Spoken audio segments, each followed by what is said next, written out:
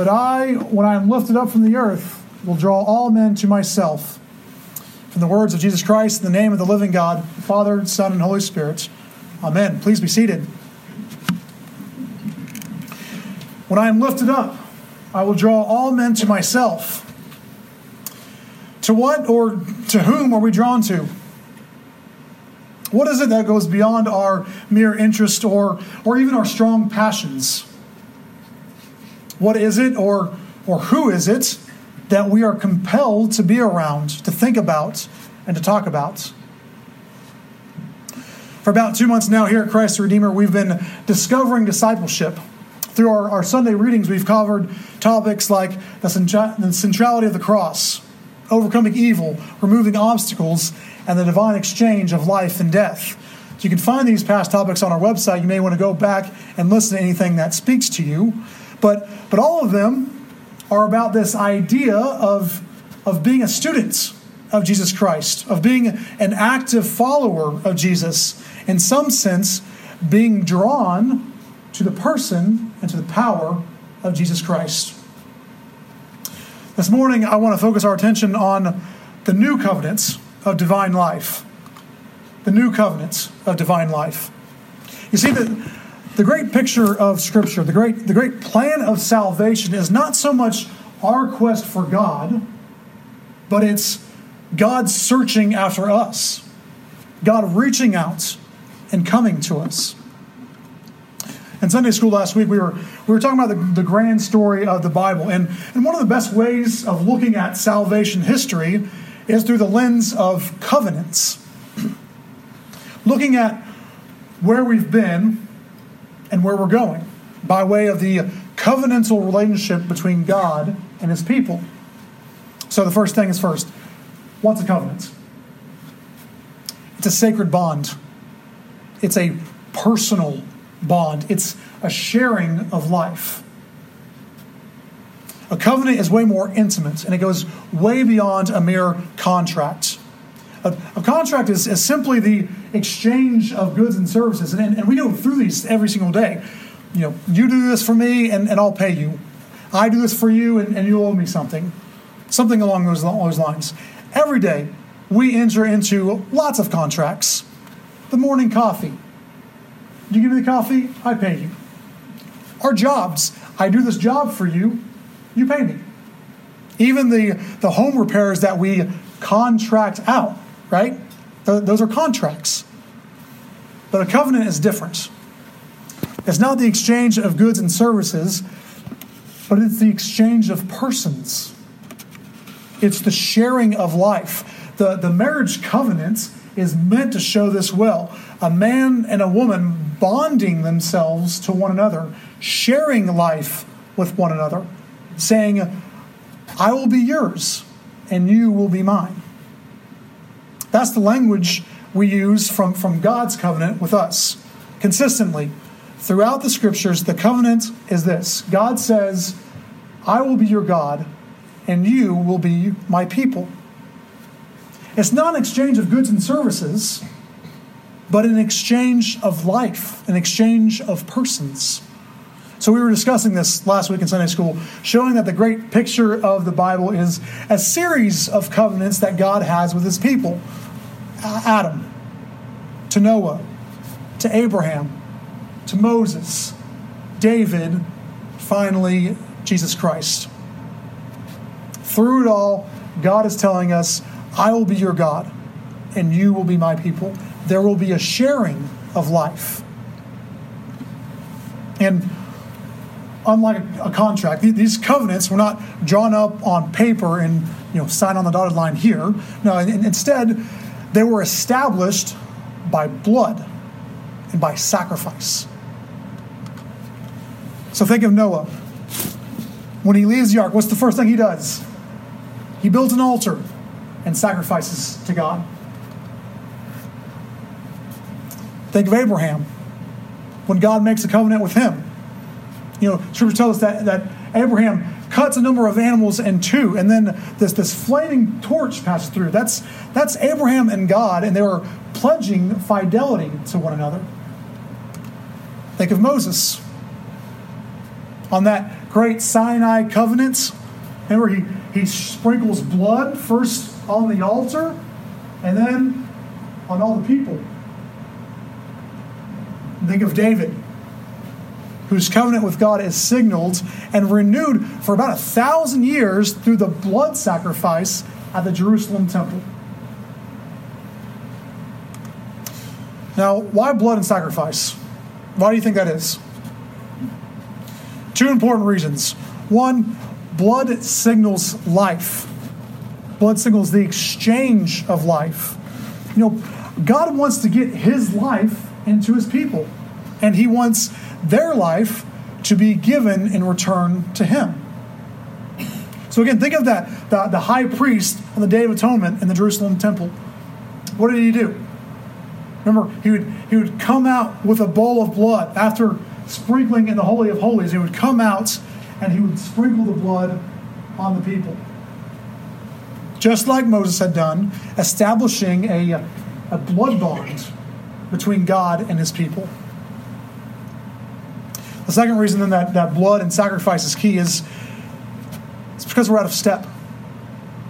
We're off-centered with the divine life. And this means getting centered, getting back in step with God will cost. As Father Chris talked about last week, sometimes it hurts. Sometimes it's a little painful. Think of someone who's recovering from a broken leg because of the injury, maybe for a long time being on crutches or in a cast. The step is a bit off, isn't it? And so getting back to walking as we should, getting back to exercising and running as we should, it's going to hurt a little bit. It's going to be a little difficult.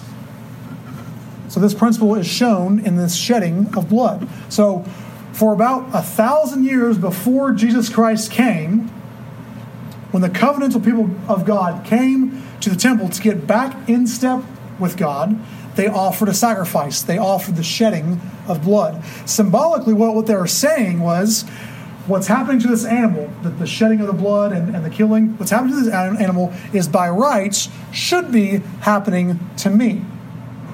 The blood of the animal represented the lifeblood poured out to get back in step with God, to get centered with God. So now, with that in mind, we come to our first lesson from today.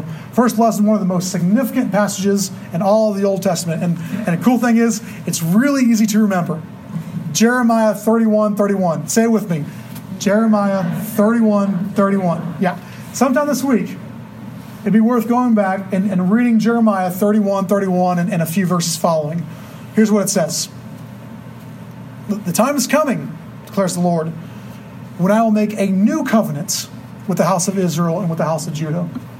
It will not be like the covenant I made with their forefathers when I took them by the hand and led them out of Egypt, because they broke my covenants, though I was husband to them.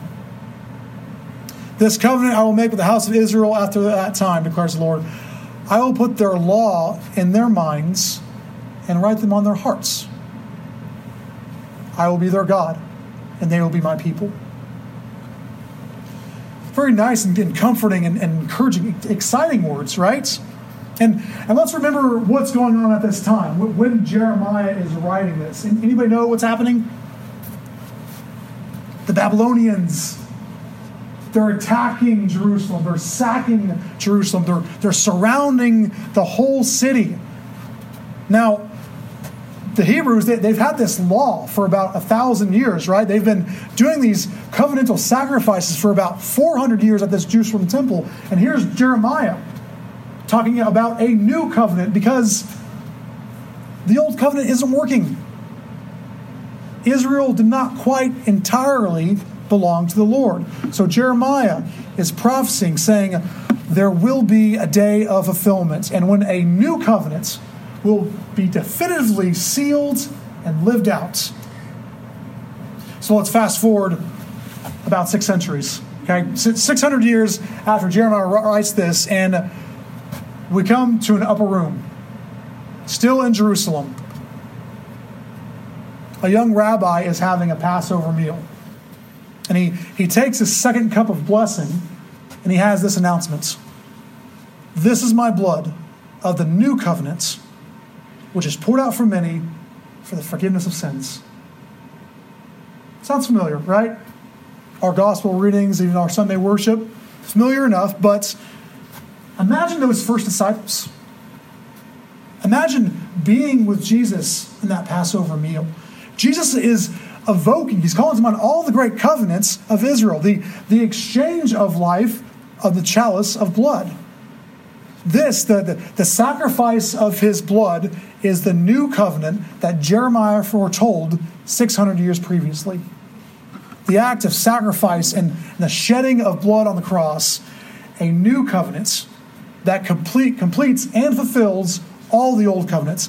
God and his people are sharing and they're exchanging life. So from the gospel reading today, but I, when I am lifted up, I will draw all men to myself. Jesus says these words just days before his crucifixion. And in direct reference to his crucifixion, it's the shedding of the sacrificial blood by which is born the new covenantal people of God. So let's remember this very critical understanding. Jesus is the coming together of the divine life and the human life. Jesus is the coming together of the divine life and the human life. He is the moment when faithful God meets faithful Israel. He in himself is the covenantal love between God and his people. Therefore, when we receive his blood in this new covenant, when we have the divine life in us, we are to conform our lives to his love. And this is how he shows his love and his life to us. He gives it away. He doesn't hold on to it for dear life, but just the opposite. He spends it lavishly and he gives it out recklessly. And that's exactly what it means for us to be blood brothers of Jesus Christ. That's what it's meant to have the divine life in us. It's not meant to hold on to as something private and secretive, but it's meant to be spent. It's meant to be given out. The divine life is meant to flow through us and then into the world that desperately needs it. That's the new covenant of life. That just as we are given life here through word, scripture, and sacraments, just as we are given life, so are to spend it lovingly with others. So we are to give it out lovingly to others. So we are to share it lovingly with others. When we receive that new covenant of life, we are to take it into our homes, into our work, and into the world. All of it is for his glory, now and forever. Amen.